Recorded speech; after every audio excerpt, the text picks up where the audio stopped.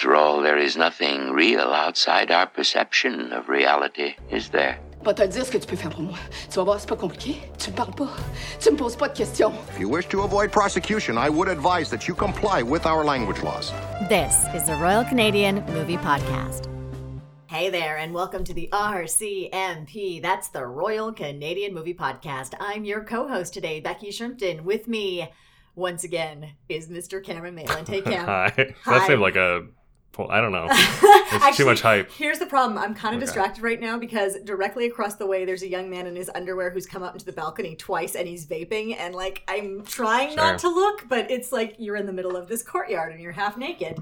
So it's beautifully awkward. And it feels like something that Guy Madden would absolutely love. Nice segue. Thank you very much. It's from the maker of Sissy Boy Slap Party. Yeah, okay. This is why I love living in a condo and communal living, because I think it's hilarious. I'm going to go right ahead and bring on our guest right now. We've got Daniel Warth with us. Hey, how you doing? I'm all right. How are you? I am well, thank you. How's everything going in the nice warm weather? Are you enjoying it? I am, yeah. Are you seeing the outside of it at all as you're working on your new movie? I pace, yeah. Pace outdoors, too. I think there's always a part of me that, and I'm not proud of it, but there's a part of me that on some level forgets that winter will ever end. Yes. And I don't really notice that's happened until it's nice.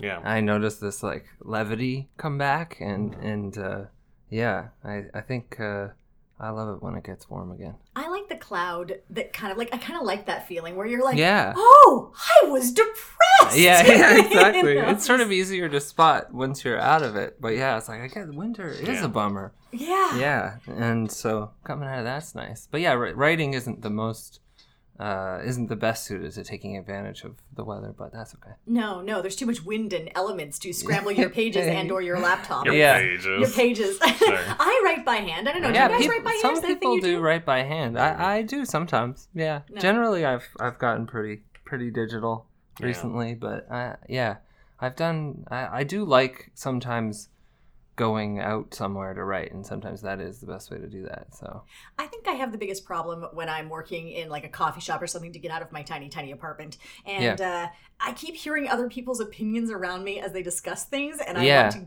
get in there because I don't want to work. I want to be like, no, you're wrong, let's have a 20-minute debate about this. Right. And I think that's the problem. But you picked a movie today that is incredibly controversial of whether people absolutely love it, totally hate it, and nothing in between. Oh, man, I've got some good quotes from Guy Madden for this one. You guys are going to love this. Okay, cool. What movie did you pick, Daniel? I picked The Forbidden Room. The Forbidden Room. Oh, boy.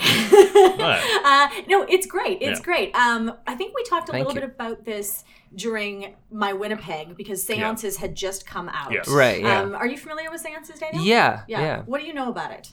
Not enough. Excellent. I think I actually came to seances after I had already seen Forbidden Room, and I'm still to this day not entirely clear on which informed which, I think how much, but because I've heard different stories. Yeah. But yeah, I haven't done it. She's gonna.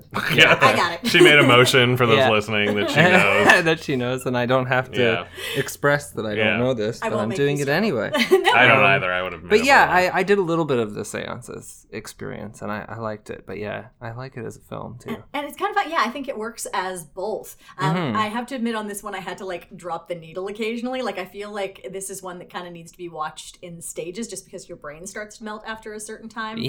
From the visuals and what's going on, and you're like, okay. And I attempted to explain it to my partner, and I was like, so there's this submarine, and then this bath, and then this happens, and sort of the unfolding, and then I took him, so I got 2 layers deep, and then tried to go back, and he was like, you need to stop talking, because this is not going to work. Yeah. So what is this movie about? What is this movie about? That's a good question. I'll do my best. I would say it has something to do with Lost film, obviously, is part of the origin of the project. Wanting to make movies that were made and were lost is the genesis of, I guess, the Seances project. And so there's something to do with just the nature of storytelling and how fickle and impermanent it is, I guess. I don't know. Yeah, pretty well. That's what and it's kind of just it's a sensory overload experience, and it is it's 2 hours long, so it's a lot of noise and distortion, you know, all the music and the sound design, and of course the visual style of it is really constantly deteriorating and mutating and all the time. So it is, it's overwhelming. I like to think of it as an accordion of story. Sure. Where it like starts at one place and then it opens and then it folds back in and then it opens back up and then folds back in, and you're meant to forget what layer of the story you're in because someone tells one story which then leads to a dream sequence in another story which leads to a story in that story which suddenly leads to frogs, and you're like, okay, this is happening now. Yeah. Seances came first, and that was originally commissioned by the Centre Pompidou and the Montreal CFI.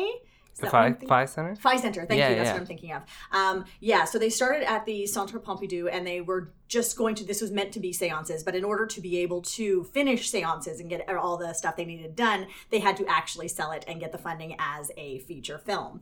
So that's why they had to make the feature itself and cut it. And was it, am I wrong, was it live performances at the Centre Pompidou right. too? So they weird. filmed it in front of, it wasn't closed off from the public. It was a different film every single day that they shot, with the exception of the stuff at the Phi Center, which was shot specifically for the feature because they knew they needed a through-line narrative. So Roy Dupuis, Catherine Deneuve, not Catherine Deneuve, what's her name? Caroline Davanas, that's it, thank you.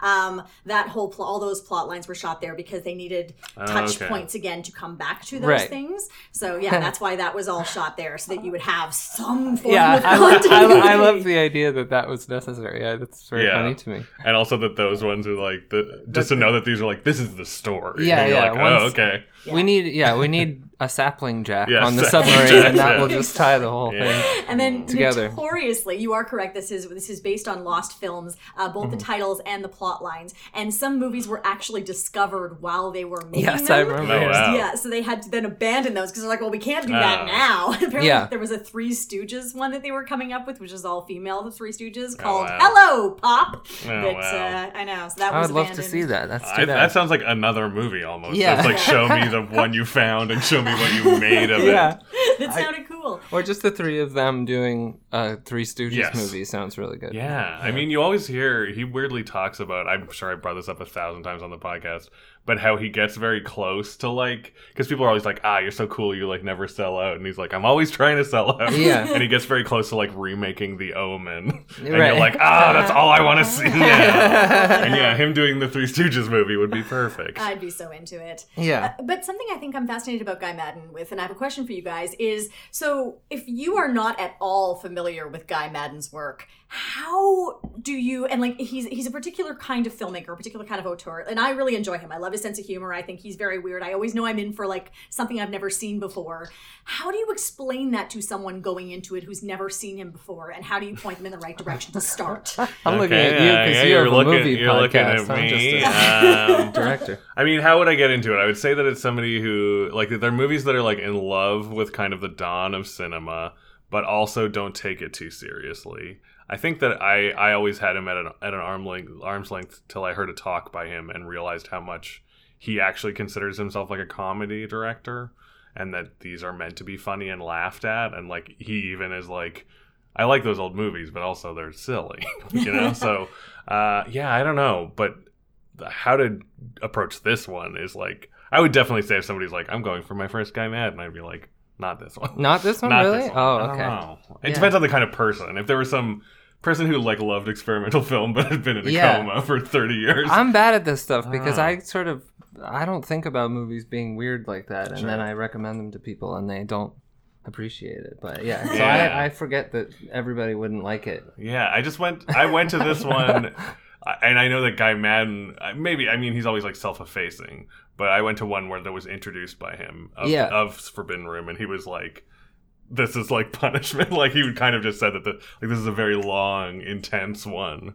Yeah. But I suppose I don't know that any of his are particularly approachable. Some of them are shorter, and probably less abrasive, I guess. I think My Winnipeg is probably the most accessible because it's a personal story. Yeah, and I mean, it says something about his filmography if that's the straight ahead one. But for me, it was just instantly very funny and exciting, and that structure of the nested narratives just really worked well for me and kept it like it felt lightning paced to me. I don't know. I didn't get that sense that I understand it's very noisy and like smudgy and sort of abrasive in that way, I guess. But yeah, when I first saw it, it was just a blast. I don't know. Did you see it on the big screen? I did. I saw it at TIFF. Yeah. Oh, okay. What was that like in the darkness? Oh, it was wonderful. Yeah, and it was that same thing where it had been a while actually, I think, since I had seen one of his films,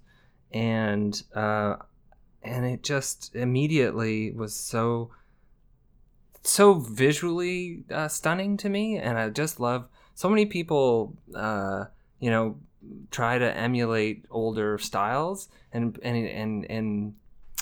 in production design or in graphic design, and it was so immediately dead on, right? The opening credits, how like prolific and correct they felt in terms of mastering all these different styles. And you could feel like, oh, that feels like a Ealing comedy, and this feels like this and that, just from like a flash frame. And they had so much style to spare, kind of, because it was like this. They would use 5 different approaches to the same credit, right? Or it was like telefilm or whatever, and it would go through 5 different iterations that all were like beautiful, striking impressions of period titles. And so it just immediately was like just right into it. Yeah, and I think the nested narrative thing was an interesting thing to see with an audience, because you do get this like collective laugh when you're like, oh yes, this was, the pelvis's dream or whatever, there's something like that, where you kind of like, I had heard Evan Johnson, I think, talk about Locus Solus, the book, and that book does a similar thing where it someone is telling a story, and then in the story someone sits down to read a book, and then you go into the book they're reading, and that sort of thing. And it's in some cases more harrowing than anything that happens in Forbidden Room, but it's that same kind of thing where there is a just kind of like, I don't know, mischievous delight about being like, yes, we can go burrow further into another story. It just feels like it's never going to run out of ideas. And it's never going to end, and that's exciting. I don't know. But that's also the option you get with seances, right? Like if this is your with bag, seances, yeah, so you can go into, I don't think we said what seances is, I mean, you can go back and listen to My Winnipeg, but what it is it's on the NFB, it's still up, and it generates a different movie for you with a different title every single time you watch it. So you will never see the same movie again, and it's all these different vignettes and all these different shows. It tells you how long it's going to be and what the title of it is, and what the style of it is, what the genre is. It's a romantic action comedy, or it's a dramatic, Tahitian treat. Like it's in that era. And then you click, and then it sends you into that world. Yeah. So he loves the idea of this disposable film that once you've watched it once, and that's partially why he has all the effects where they sort of bubble and bleed like actual film would, because the idea of you're never going to see this thing again. Mm-hmm. That's terrifying. I don't know about you guys. As an existentialist, it makes me go, why am I doing anything in my life if everything will be lost? Certainly. I mean, there's, like, if you get into silent movies, right, you hear these stories that are just awful, where an entire studio decided to, like, strip the film for parts and then burn it. And it's just like, oh, there's 25,000 silent movies gone, right? And it does make you think about how easy it is to lose something. Yeah, that is terrifying. I think that there's kind of a comedy in the futility of it too. Like it seems like he's chosen these movies of like, who really cares about the lost film How to Take a Bath, for instance, like written by John Ashford. I want to see that movie. I do. Well, because I watched his other version, his other film, How to Undress in Front of Your Husband, featuring John Barrymore's wife. And guys, it's something special. Okay. It is deeply misogynistic, I am not going to post it on the Twitter, but it is worth your time to go look at it just from like, it's got this very dry narration. It's fabulous. And I can't. I'm wrong, I guess. It's very fun. But I do love it. I wrote down some of the titles of the lost films that they took from. So one of them is The Strength of a Mustache. Which I can figure out. Ladies, Be Careful of Your Sleeves. Right. Okay. Conjurer making 10 hats in 60 seconds. Sounds like a real winner. A badly managed hotel, and the balloonist's mishap. Okay, sure. Yeah, Cool. so I like them. I'm like, yeah, I can see, and I love that idea of like inventing things from things. You know what I mean? Sure. Like taking inspiration Yeah. from something that doesn't exist. And I know there's people who do podcasts where they improvise movies based on like what they think a movie is. Like Right, they've heard yeah. a title and they've heard that and they improvise it. I love that idea. And as we move forward with like YouTube and creating fan videos and all that kind of thing, I mean, we're dealing with a whole new level of copyright, obviously. But like what kind of fascinating inspiration can you take when you vault off these ideas of like, oh, you made a movie of blank, I'm going to make a movie off, you know, the pink balloon, and that's going to be something different, right? Yeah, for sure. Yeah, I mean, seeing also what's happened so much in music and sound work with sampling and collagey stuff. Yeah. I mean, yeah, I do like found footage films and stuff like that. But this idea, yeah, of riffing on an idea for a film or the like log line of a film or something is really exciting. I like. For me, the bravery comes in how many layers of difficulty they threw on themselves, yeah. right? Because they're Right. like, so we're going to shoot in 31 days a different film every single day. We're going to let people in to watch the filming process. We're going to work with all these like A-list French actors who we can Yeah. only get for one day. Yeah. What did you guys think of when they tell you who's playing everybody in the actual title cards throughout? Does that pull you out of it? I mean, it's already very surreal. I didn't mind it. Yeah, it doesn't. I mean, it's so hard to point to like what pulls you in or out of it because the style is so foregrounded and like his style even before this one is always these kind of emphatic title cards and things, right? So I don't know. Yeah, I like that stuff. But so it doesn't pull me out of it. It usually like it feels. I mean, it's something like Tarantino does and stuff, right? It's like I like that feeling. It's almost like here is a new character you can't wait to meet, the gardener boy or whatever. Yeah, I think that really pumped me up when I saw it for the first time. Remember the only thing that threw me off when I saw it the first time is that Charlotte Rampling's in it but does nothing, and I think that her part is mostly in seances. So Right. I remember when I saw the movie, I'm like, well, why the hell did they drag Charlotte Rampling? I remembered that too, but then I watched it again before doing this, and there is like a plot involving her with Isn't she mostly silent? but she doesn't she doesn't have speak or dialogue. anything. But I had this before. I remembered that they just occasionally dissolved her Yeah, face. you to see come her back. face a lot, like a lot of anguished. It's like she may have been Yeah. there for 7 minutes or Yeah, something. yes. But yeah, She and- was meant to be the center story. And then they realized they just couldn't. They just didn't have enough, that it just didn't make Oh, sense for them really? to do Yeah. it with just around her. Interesting. that's cool, but sad. Yeah. I mean, that's the thing. Like when you talk about the toughness of the process, that's the thing that surprises me when I hear anybody like hates this movie. Right. Because it's like a miracle. It's And good. so when I saw it, I kind of didn't know that much about it, and then afterwards they were there and they talked, and so it was that kind of like learning about the process after having seen it. I didn't really feel that at all, like that this must have been a challenge to get what they wanted. It felt so specific and like there was such a vision to everything. So yeah, it doesn't come across, but I know that feeling from the other side of being like, oh dear Lord, I hope we get anything at all. Yeah, and you hope that the audience doesn't know that it was like that. But yeah, I definitely didn't feel like that. But it is a very like, I guess you could say it's a forgiving format because it is like it's not relying on like slick continuity or things like that. But yeah. Now, notoriously, people did walk out of this at Sundance. It was Right, not okay. as bad as people say it was. Like apparently there was a National Post, specifically in Canada, they, well, pardon the term, crucified him for this film. Sure. Because the National Post, the guy apparently didn't even attend the thing. He just like heard from a guy who heard from a guy. Yeah. Like a couple of you walked out. Then he was like, people walked out of a Guy Mack movie. Why are we giving money to these artists? But apparently part of the reason for that is that when they showed it in the theater, there was something wrong with the audio system, and it was playing like a weird like wah. Yeah, and there was a sync issue. Yeah, I so think, it wasn't working that way. So that would have been very weird. I could also see this just being in the middle of a festival would be a tough. Yeah. Like on its own, it's pretty good, but it's not like what you want when you have to review 10 movies a day. Right. One of them. Also, See, not a Sundance movie, and as Guy Madden says, there's not enough hiking in it. Right, yeah. So had he screamed "careful" instead, he would have been fine. Yeah, for sure. Well, I think, that's so interesting because, again, this is me living in my own world, I guess, but seeing it during TIFF was like that for me. That was like one of the years where I actually did like have a pass and see a bunch of stuff.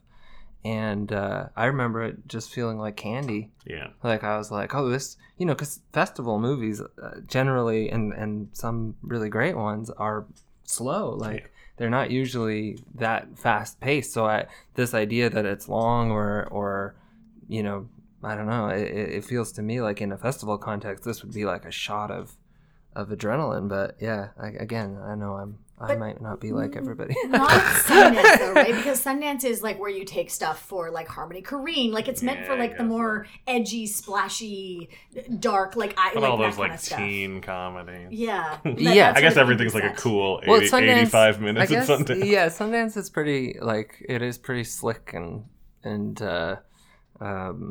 yeah, it I guess commercial.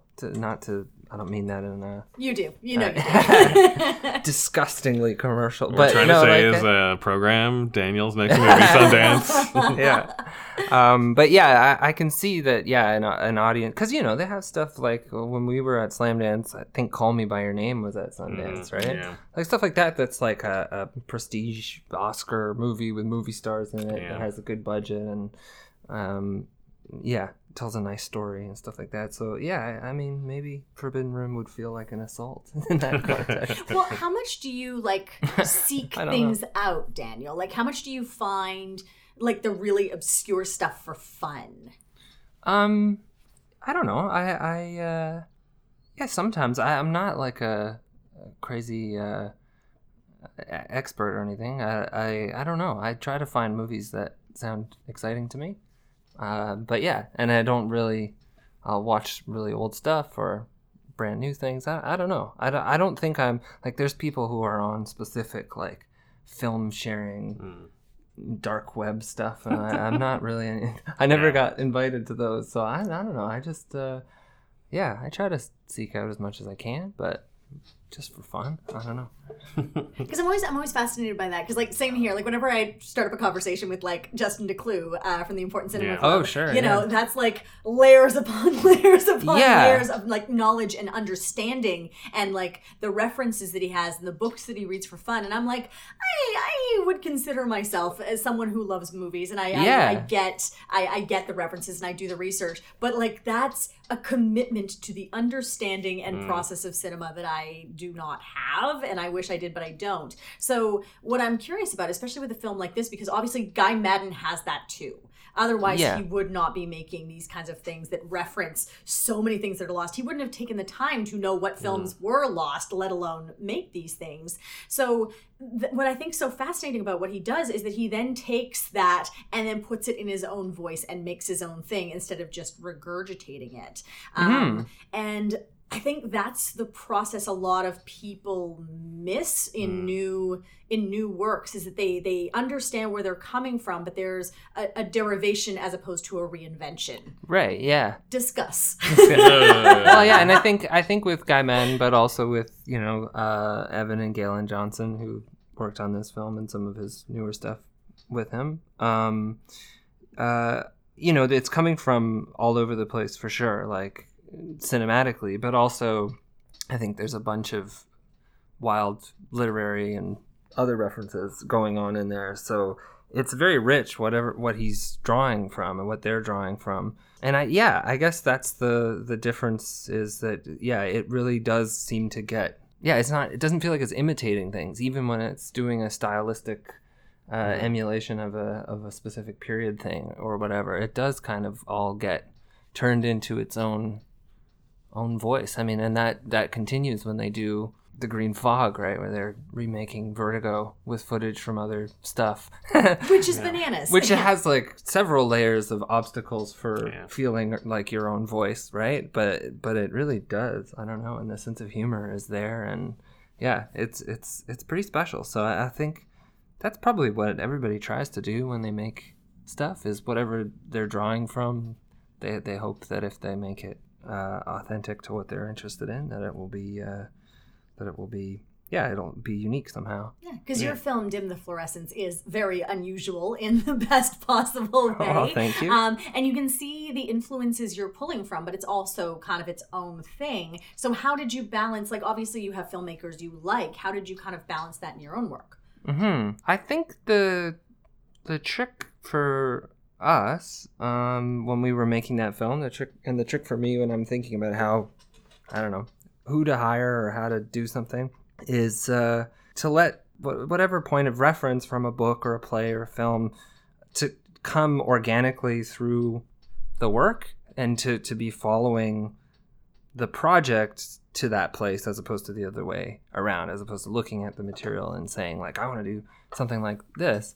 I think, Miles, my co-writer, and I started with like it would be fun to do this, do a sort of opening night, like a backstage drama thing, but within this world. And so that was like a overall, like, that film, not so much stylistically, but just structurally almost. Like, we were like, we could do, is I guess a bit like The Red Shoes or like other things where there's like a backstage drama and a production that, sort of fuses with the person's life while they're making it.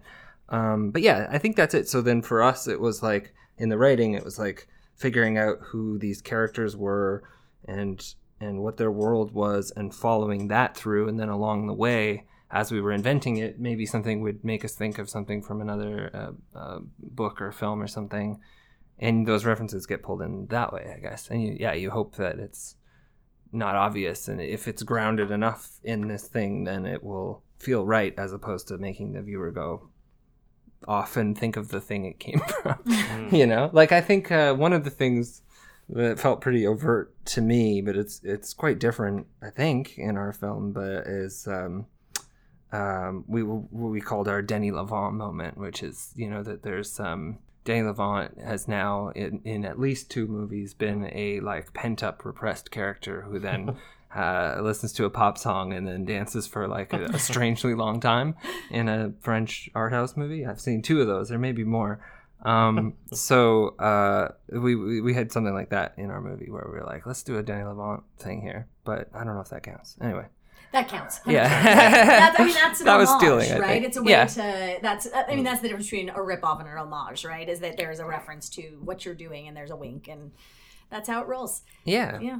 Okay, cool. We are at favorite moments, guys. I could start. I'll give you time. No. I was just like thinking. I always think that I should just give people time to think. I mean, I think what you talked about, my favorite thing overall with the movie is probably what you talked about, where I think his bringing in Evan and Galen Johnson has just upped the visuals so much. Yeah. And made it, like, that's the thing, is like, even if there are long stretches of this movie, I think I can easily say that even though I enjoy it, I don't care about. Right. Like, there's stretches that are like whatever, but it's so visually cool.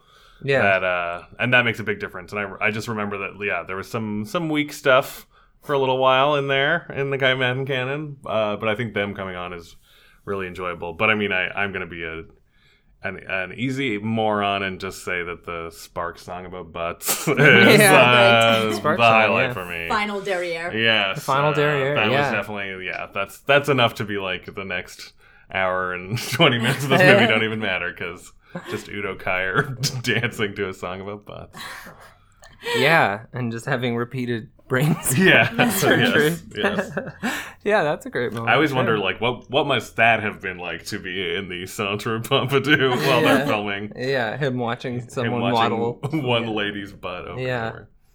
Yeah, that's a good question. I don't know. Yeah, I think I agree with you that I think that partnership has sort of taken the stylistic elements to a lot of exciting new places, and then the forms too. Mm-hmm. Like it, because I think he had a thing that he did very well. Mm-hmm. But yeah, there's something with Green Fog, with bringing the head of Tim Horton and all this other stuff that they've done together. It does feel like the forms are, and seances is a totally new thing. Like the form is pretty wild. My favorite moment? I would say I really love the Janice story. It's sort of like a kind of like a Jekyll and Hyde thing, where this person gets obsessed with the two-faced bust of Janice, And what I love about it is it sort of riffs on this idea of an obsession story, but it's very naked. It's very like he never really even tries not to give in. And so I think one of like my heartiest laughs in the movie, I think, is when he puts the bust up for auction and they say, you know, do I hear 200? And immediately he puts his hand right up. It's just, there's something so great about seeing an obsession story without any illusion. I don't know. It made me laugh really hard. I love that sequence, though. Yeah. I hear you. I've got a whole bunch of stuff for you guys. Oh, man. Okay. So first and foremost, I love all the intertitles and like squid theft and beware of women skeletons and insurance defrauders. Like all of that just kills me. The other one was within the deep pink cave, boggling puzzlements. Like, that stuff just gold. What's the one? Forced to wear a leotard. Yes. Yeah, that's a great title. It's so great. Yeah. And it's just like, that's all I need to know. Thank you. Boom. I also love that there was an interviewer from Vulture who was interviewing the two of them and asking them about the pancake thing and the air bubbles in the pancakes. Yeah. And he says, so Guy Madden said, Evan's father, who is a nuclear physicist who lives in Switzerland, because of course he is, told them that the bubbles in flapjacks contain carbon dioxide, not oxygen. So they were actually killing themselves faster. So I thought that was pretty good. I also love the AV Club's review of this, which is, the result isn't necessarily Madden's best film, but it's certainly his most film, which I like. I also very much like Madden's comment of, I'm not sure I can watch this again. I know I can't watch it anymore. I know a bunch of polite Germans saw it in a room last night, and most of them stayed. So I love Madden interviews because he's always giving you little gems like that, and he never talks about the movie. They always go into like complete utter tangents. It's wonderful. I love it. Yeah. Oh man, this is so good. All right, we are on to you, Daniel. Dim the Fluorescence. We loved it. How do people find it? Well, it's on iTunes. It's on Crave. If you have Crave, you can stream it or watch it on TV. It's on DVD. So you can get it from Amazon, or if you're in Toronto, from Bay Street Video. I don't know if we do we have other video stores? We do. iStore is still. Oh, iStore. Yeah. Right. I don't know if they have it, but Bay Street does. I think those are the main ways to get it in Canada here. And how do people follow you and your career and all the funny things you say? I have Facebook and I have a Twitter, which is Mr. Daniel Warth. Just MR, Daniel Warth. And I have Instagram. But I think probably you're better off following the film because I don't really do much on those things. So Dim the Fluorescence also has an Instagram and a Twitter that's a bit more lively than my own. Excellent. Are these your alter egos? Is that what you're trying to say? That you're living through your characters? Yeah, exactly. Oh, this is going to get very Mr. DeMille very quickly. Cam, how about you, baby? What's up? Well, you can always find me at CamFess on Twitter. At my work at Hollywood Suite right now, I guess it's Prime Suspects season. I don't know. For some reason, we're showing. What is that? It's good. It's a series of like TV movies Helen Mirren made in the 90s. In UK. Yeah. It's about a female detective going up against the system. It's actually, you know what? I watched it and it's quite interesting and quite like innovative for its time. Cool. Informed a lot of what police procedurals would be from then on, and also fairly seamlessly integrates like social justice issues into the procedures, because it's like the first one's kind of all about how police is inherently sexist, and then policing is inherently homophobic, and then it's, you know, it doesn't care about, you know, children. So yeah, it sounds like a bummer, and it kind of is, but if you like crime stuff, it's great. And there's and always Helen some. Mirren. Yeah, and Helen Mirren dressing down, man, always like just yelling at people. That sounds really great. Yeah, it's great, and it's going to be on Hollywood Suite every Sunday night, or slowly kind of rolling out on our VOD platforms. It'll all be there by July, so you can binge something like 42 hours of Helen Mirren being a cop. Excellent. All right. And as per usual, you can find me on the Twitters at LeShrimpton. That's the masculine LeShrimpton over there. That's just about everything. Thank you so much, guys. This was a pleasure. Daniel, thank you for coming on. Thanks for having me. Let's go get a moose head. That's our catchphrase. Thanks for listening to the Royal Canadian Movie Podcast. If you like what we're doing, please remember to rate us and subscribe on iTunes or on your favorite podcatcher. It helps people find our podcast and Canadian media they love. Come chat with us at RCM Pod on Facebook or on Twitter at RCM Pod. Our theme song is by Craig Stewart, and our show art is by Paul Stachniak. Join us next week for another great film from the wilds of Canadian cinema.